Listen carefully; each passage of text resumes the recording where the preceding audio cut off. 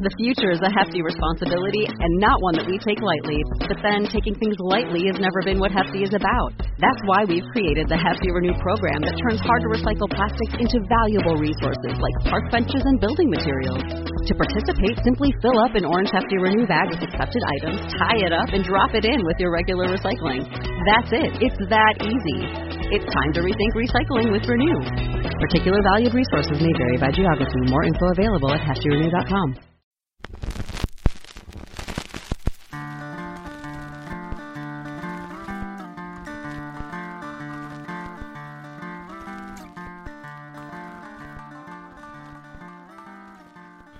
Hey, what is up, everyone? Welcome to the Crack House Chronicles. I am Donnie, your host, and with me is a man that says horror movies doesn't scare him as much as 5 missed phone calls from his wife. Ooh, ooh, that'd be a hell of a damn movie there. You missed 5 calls. Yeah. Get your ass on the ball. She'll be a horror movie any day, right? Yeah. Oh, what's going on, man? Oh, man, ready to do an episode in this stormy weather. Oh, it is scary out there, isn't it? Just a little bit. It's ominous. Ooh, big word. Yeah, what does ominous mean? I don't know. Go outside and look. You'll see. That's what it is, huh? Yeah. All right. It's like ominous. Ominous. Just spelled different. Means Yeah. with a different meaning. You got any shout-outs for us today, dude? Oh, man, do I. I'd like to give a big shout-out to TatGirl72.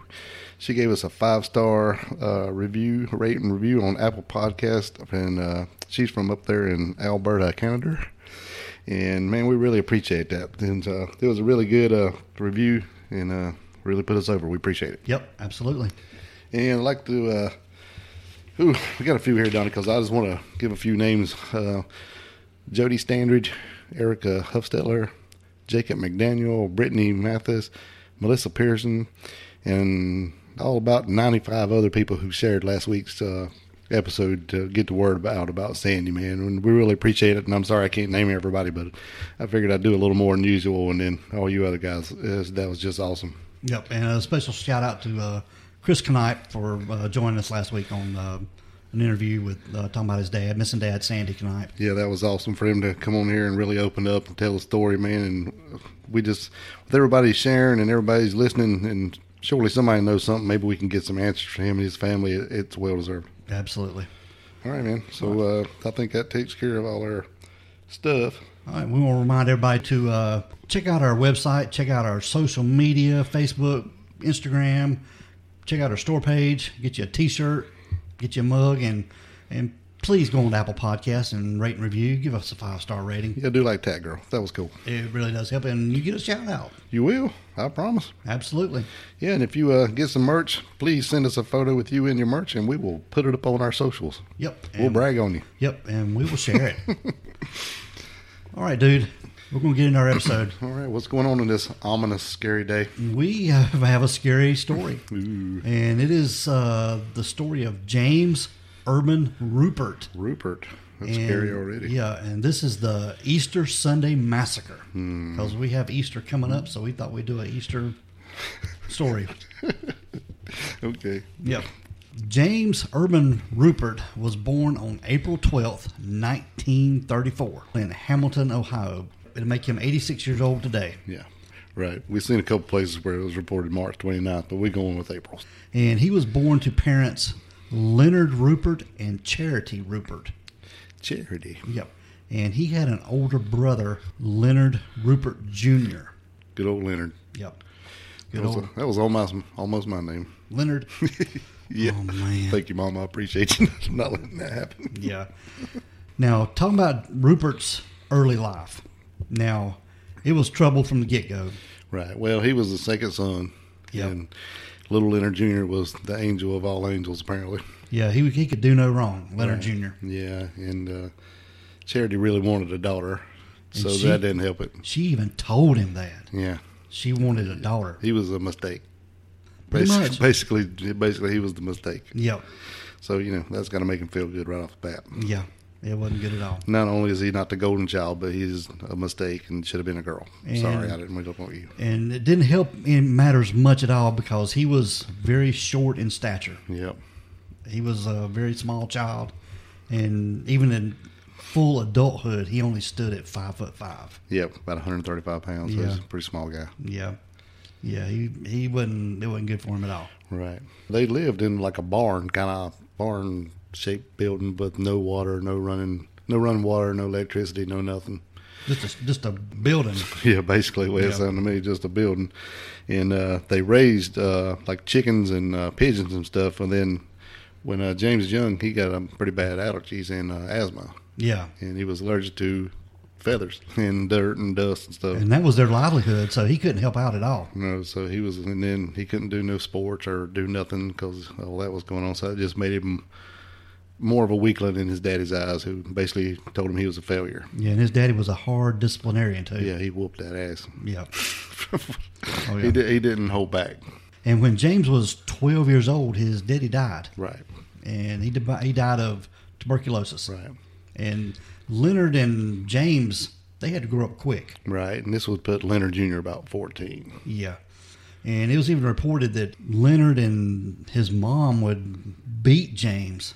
Yeah, and she even wanted him to do it for some reason. Yeah. We're not talking just like brothers, wrestling or fighting in the yard, just whatever. He would take him and tie him up and put him in the closet and then beat him with a hose and set on his head and, make him cry. All kind of torturous stuff. Not just regular, run-of-the-mill brother stuff. Yep. But, yeah, Leonard Jr. pretty much became the father figure of the family. Right. And just picked on weak James. Yep, the whole time. Yep. And when James was 16, he ran away from home. Yep. And tried to commit suicide. Yeah, he tried to hang himself with a sheet. With a bed sheet. A bed sheet, yeah. But it didn't work, so he had to go back home and back to face that. Yeah. Now, by 1975, James was pretty jealous of his older brother. Yeah. His brother Leonard had went on to college and got a degree in electrical engineering. Right. Yeah, in the meantime, Ruppert himself was dropping out of college after 2 years. Yeah. Though he did train to be a draftsman, I don't think he could really hold down a job very long. No. I don't know if it was because he didn't show up or just he was bad at it or he just didn't want to do it. I don't know. I think he might have just been a little bit lazy. Maybe. But, all this talking about James, his younger life, I think it affected him mentally. Oh, yeah. Going into, teenage years and going into adulthood. Well, he was the weakling. He was the little, whatever they called him. I think that was somewhere I read. He was the pansy boy or whatever. Yeah. I don't know how that term's good today, but that's what, they said. They would call him names and then they beat him up and put him in the closet and told him he was worthless and he was a mistake and he was just small in stature and he had to take it. It's just all this is building on him. It can't be good. Mm-mm. And then on top of that, he had his medical issues, so he couldn't do anything. He really couldn't fight back. He couldn't breathe, especially around all the chickens and stuff. Yeah. But Leonard had married a woman by the name of Alma. Right. And it was reported that Alma was a former girlfriend of James. So that's another slap in the face. Yeah. And they had 8 kids together, which was another slap. Yep. Yeah. But yeah, Leonard, he got married to Alma, and he had got a job at working for General Electric. Right. I guess making really good money. Yeah, they had their own home. They were living in Fairfield. Yeah. I think James's mom was pretty frustrated because he couldn't hold down a job, and all he was doing was drinking all the time. But he had some money previously, but he lost all his money in the stock market crash in '73. Mm-hmm. And then I think he had borrowed some money from his mom and from his brother, but then he wouldn't work. So she was kind of getting fed up with that because all he did was hang out at the bar. And drinking beer 7 days a week. Yeah, and come home. And finally, I think she's basically, if you got the money to drink, you got money to pay rent. Either you're going to get out, you're going to straighten up. Which, that's probably the first time she ever said anything to him that made sense. But, I can see your point there. Absolutely. Now, we're getting up to March 29th of 1975. Yep. Now, it had been reported that witnesses had seen James target shooting. Yeah. About a month before, he'd been, going and buying ammunition. I think he was, he started messing with guns and stuff, and he'd been out target shooting and stuff like that. Even, it was reported later that he had even inquired on a silencer for some of his weapons, which is kind of strange. Mm-hmm. And he would go down to the Great Miami River It's a river that flowed right there through near Hamilton, Ohio, where they lived. Yeah. And he would target shoot down there at the river. Right. He'd take his 357 Magnum down there and do some shooting. Yeah, put 38s in it. Right, yeah. Cheaper. Yeah. Now, just the night before Easter, Easter was on March 30th of 1975. This was the night before. James went out like he did Dale every night. Right. And he went to this bar that he went to. It's called the 19th Hole Cocktail Lounge. Yeah, baby. Yeah. And he got to talking to a barkeep there, an employee by the name of Wanda Bishop. Yep. And she was a 28-year-old mother of 5. And she would later testify in court that James told her he was frustrated with his mother's demands all the time. Yeah, so he's probably getting ill that she's on his ass about money. Yeah. And even threatening to evict him. Mm-hmm. And James kept saying that he needed to solve the problem. Now, according to this Wanda Bishop, James stated that his mother had complained that if he, like Dale said, if he could afford to buy beer 7 nights a week, he could afford to pay rent. Right. Yeah, which that makes sense. If Yeah. somebody's living in my house and they're drinking all the time and ain't helping out. Right, yeah. If you can't afford to pay me and I'm helping you out, but you can afford to be gone all the time and drinking beer, we Yep. need to talk. Yeah. But anyway, James had left the bar about 11 p.m. that night, but he returned later. Right, which is kind of strange. Yeah, don't know where he went or anything. And when Wanda Bishop asked him if he had solved the problem, he just replied, "No, not yet." And then he went on to stay there till they closed her down about 2:30. Yeah. Yeah. So he stayed till closing time. Now, this is leading up to Easter Sunday on March the 30th, 1975. Right. Now, that morning, James's mother, Charity, had went out and hid Easter eggs in the yard because everybody was coming over later. Yeah. His Leonard, his wife Alma, and the 8 kids. And they were going to have a supper that day because they'd went out earlier to church that morning, and then they went to Alma's family for lunch. Yeah, Leonard and Alma. Yeah, Leonard and Alma. Went to her family. They went to church, and then I think they had a big dinner over there with her family, and then they were coming over to Charity's later. Yeah. Yeah. So she'd gotten ready for the kids and hid Easter eggs for them so they'd be ready when they got there. Right. And this was about 4 p.m. on Easter Sunday, and James had slept all day. Right. And he woke up about 4, and he loaded a .357 Magnum, 2 .22 caliber handguns, and a rifle. Right. And I think when he woke up, he had, they were cooking downstairs, and he probably had heard them outside, doing the Easter egg hunt and stuff like that. So he might have been a little ill that they didn't come and wake him up and tell him to invite him into the family, into the fold, Yeah. So I don't know, just sleeping off a drunk. Right. Mm-hmm. So I don't know. Maybe he just woke up. He said he was going to go do some target shooting. Yeah. But Charity was in the kitchen preparing something to eat. Yeah, they were making sloppy joes, man. Yeah, sloppy joes on Easter Sunday. Well, I guess if you got eight kids to feed, and I guess half of them already had their big dinner somewhere else, so you'd whoop up some sloppy joes. Yeah. Now, when James had went downstairs, he got to talking to his brother Leonard. Yeah, just to backtrack a little bit, Dale. James had this conspiracy theory that Leonard was trying to sabotage stuff for him. Yeah, he was in his mind, I don't know if he was in some kind of depression or whatever causes this, but yeah, he was thinking there was a lot of conspiracy stuff going on and sabotage, even as far as having the FBI following him. James wouldn't even talk on the phone there or at the bar or anywhere because he thought they were constantly tapping the phones and following him around trying to figure out, what was going on with him. And even small things like if something was happening to his car, he thought somebody was, going out there and sabotaging it. Tampering with it. Yeah. Yeah. So he was already really, to put in his mindset, he was really paranoid, plus depressed, and then that childhood on top of that. So, he's got a lot of stuff going on in his head. And then he stays drunk all the time. That's not helping none. No, that alcohol's working on him. Right. Like I said, that day when James went downstairs, Leonard asked him, "So, how's the Volkswagen running?" Right. Me and you talking, how's the car running? It's just normal talk. Right. And I'm sure Leonard didn't mean nothing about it. But James took it as, He's just poking the bear. yeah, Yeah. why are you asking about my car? So he's thinking, oh, well, damn, this shit is true. He really is messing with my stuff. So So I think that flipped his switch, I think. Yeah, I think that was the last barrier or whatever. Yeah. Yeah. So James went into the kitchen, and first he shot and killed his brother, Leonard. Right. So he went downstairs carrying all them guns, Yeah. So I think he walked down and laid his rifle up against the refrigerator. And he was probably just talking because they thought he was going outside target shooting. But when he mentioned that car, he just turned around and shot him in the head. Yep. And first he shot his brother. Yep. And he killed his brother, Leonard. Then he shot his sister-in-law, Alma. Right. And his mother. Yeah, and it said his mother kind of lunged across the kitchen to try to get to him, and he shot her in the head. She didn't get to him in time. Yep. And once he shot them and they were down, he turned and shot them all again. Like he would knock them down and then shot them all. Like, and he shot Leonard again in the head, and he shot Alma again, and he shot his mother again in the head. Yep.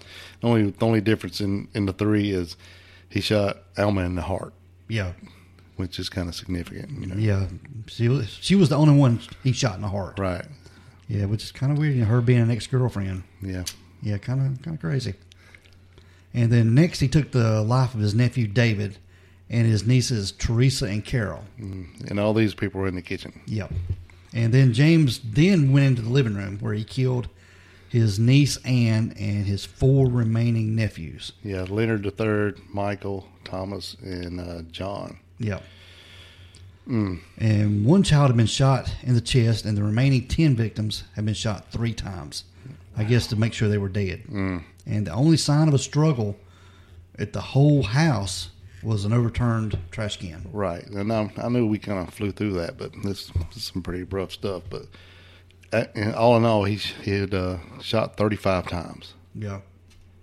And it's just, I think one of the young girls was shot trying to run out the back door, but the rest of them seemed like they were just there. Mm-hmm. That's crazy to me. Yeah. And James has been reported either 3 or 4 hours just in the house. Right. And all this, the shooting was over in 5 minutes. Yeah. He had shot, I didn't know what, but I heard somewhere that he had a revolver, so at least he had to reload each once, I would say, to get that many shells or that many shots. But, man, shooting those kids, man, I don't know. It's just, I know it's not good to say, but I can kind of see why he would, have his mom and his brother in his head that they had to go. But all those kids, man, it's just awful. Yep. Especially on Easter Sunday, dude. And they've been reported that he spent at least 3 to 4 hours just in the house. And some people had said he'd contemplated committing suicide. Yeah, and I heard that, and then I seen where it said that he just knew that was a mortal sin, and he just finally decided he couldn't do it. Yeah. I guess killing 11 other people don't really count, but yeah, what the hell? Yeah, he was definitely mentally disturbed, no doubt about it. So it's really crazy, and so I guess he spent all that time, and then he finally just called the police. Yep. And depending on what you believe, either called them and said, he's dead, she's dead, they're dead, or someone's been shot here. That's all hearsay. They never admitted to it, or no, he never said he shot nobody. Yeah, right. And what he did, all that time, he did go upstairs and clean up and change clothes and everything. And when the cops got there, he was just standing in the doorway waiting on them. Mm-hmm. But they said there was so much blood there that the blood actually soaked through the floorboards into the basement. Yeah. There was so much blood. Yep. The murders shocked the town of Hamilton, Ohio, and pretty much the entire country. Yeah, speaking of shocking, man, one of the police reported it. One of the worst things he saw was when he came in, he saw little John Ruppert, who was 4, on the couch laying there, been shot in the head, and in his right hand was a half opened, like the fold had been peeled back on a chocolate Easter egg. Man. So he shot him while he was just peeling candy. Yeah. My God. Yeah, he didn't care, man. No. I'm sure that probably. I tell you what, cops do. They don't get what they don't get no props, man. Stuff they got to deal with. I know. It's not like they're not just normal people. You see that stuff. That's got to stay with you. Yep. But now, by all accounts, the neighbors around the area, they considered the Rupperts a pretty nice family. Yeah. Easy to get along. Didn't have any problems out of them. And the funny thing is, when they went to question the neighbors, nobody heard a thing. No, not one shot. No, they didn't hear any shots. So it makes me wonder if he obtained a silencer somewhere. Yeah, or made one or something. I'm sure he wasn't Googling nothing in 1975, but No. I mean, that would kind of explain, why nobody ran. Mm-hmm. I mean, that many people in the house, and it's just, in the kitchen and the living room, 2 different rooms that, connect. It's really baffling. Yeah, we've got a picture of this crime scene layout that we can post on our social medias that everybody can look at. It's a very small house, 2-story house. It's pretty small. Yeah, and they're really, the houses there were just, right together. And so it's not like it was way out in the field by itself or anything. Yeah, you'd have heard a gunshot. Yeah. If it had been without a silencer. Yeah, that close you could hear about anything. Mm-hmm. You'd think. It's really strange. James was arrested. Yeah, he took him in. Yep. He went. He didn't fight him or nothing. They just pulled up and they got him. And then when they went in the house, whew, yeah, it was a bloodbath. Yep, to say the least. Now, the original trial was held in Hamilton, Ohio, and it was a 3-judge panel he elected to have instead of a jury trial. Right. And he was found guilty on 11 counts of murder and sentenced to 11 life sentences. And the trial began in June of 1975, and prosecutors revealed evidence involving the witnesses who had seen Ruppert engaging in target practice and asking about silencers for his gun, and admitting that his mother's expectations were a problem and that he needed to solve them. And that's when it was actually in July of 75 when he received 11 life sentences. Right. But on appeal, there was an appeal. Yeah. And a new trial was granted in 1982. Right. And they were saying that he didn't really understand when they told him he could do the 3-judge panel instead of a jury. Yes. And defense attorney Hugh D. Holbrook convinced his client was insane and personally funded the hiring of expert psychiatrists and psychologists from all over the country. Right. So he's going to try to get him off saying he's crazy. He paid for this out of his pocket. Right. Yep. And on June 23rd of 1982, another 3-judge panel found Ruppert guilty on 2 counts of first-degree murder, the murder of his mother and his brother. But found him not guilty on the other 9 counts of murder by reason of insanity. I just wonder if these other judges knew that he was going to stay in prison anyway, so they just... Yeah, I'm with you, Donnie. I think, they knew he wasn't getting out, and they definitely gave him the guilty on it was 2 counts, and the other ones they were saying he was insane on those.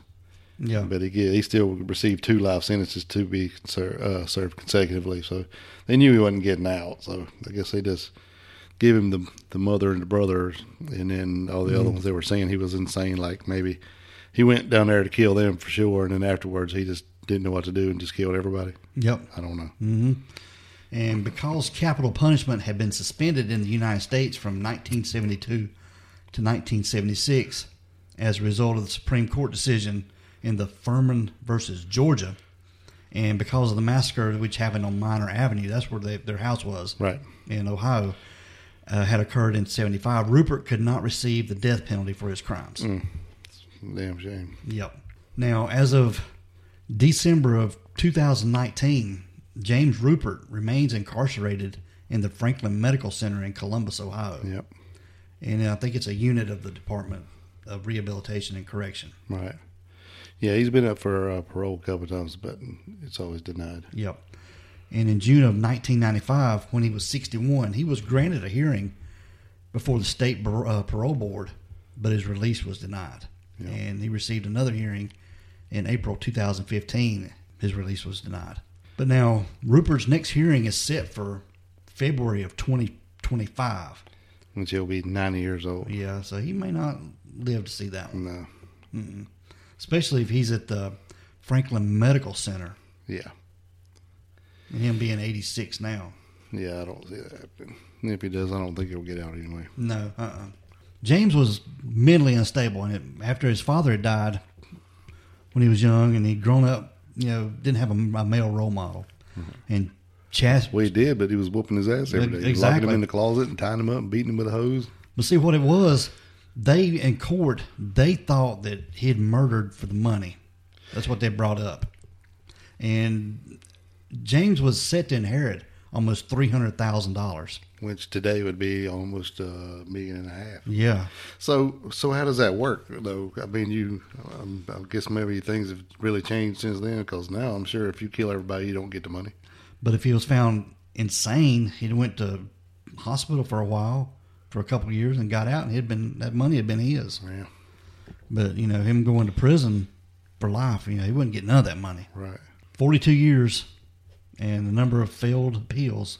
James Ruppert still sits in a Ohio prison. Yeah, that's where he needs to be. And what he does on Easter Sunday now, no one knows. Yeah, so there's our Easter story. Yep.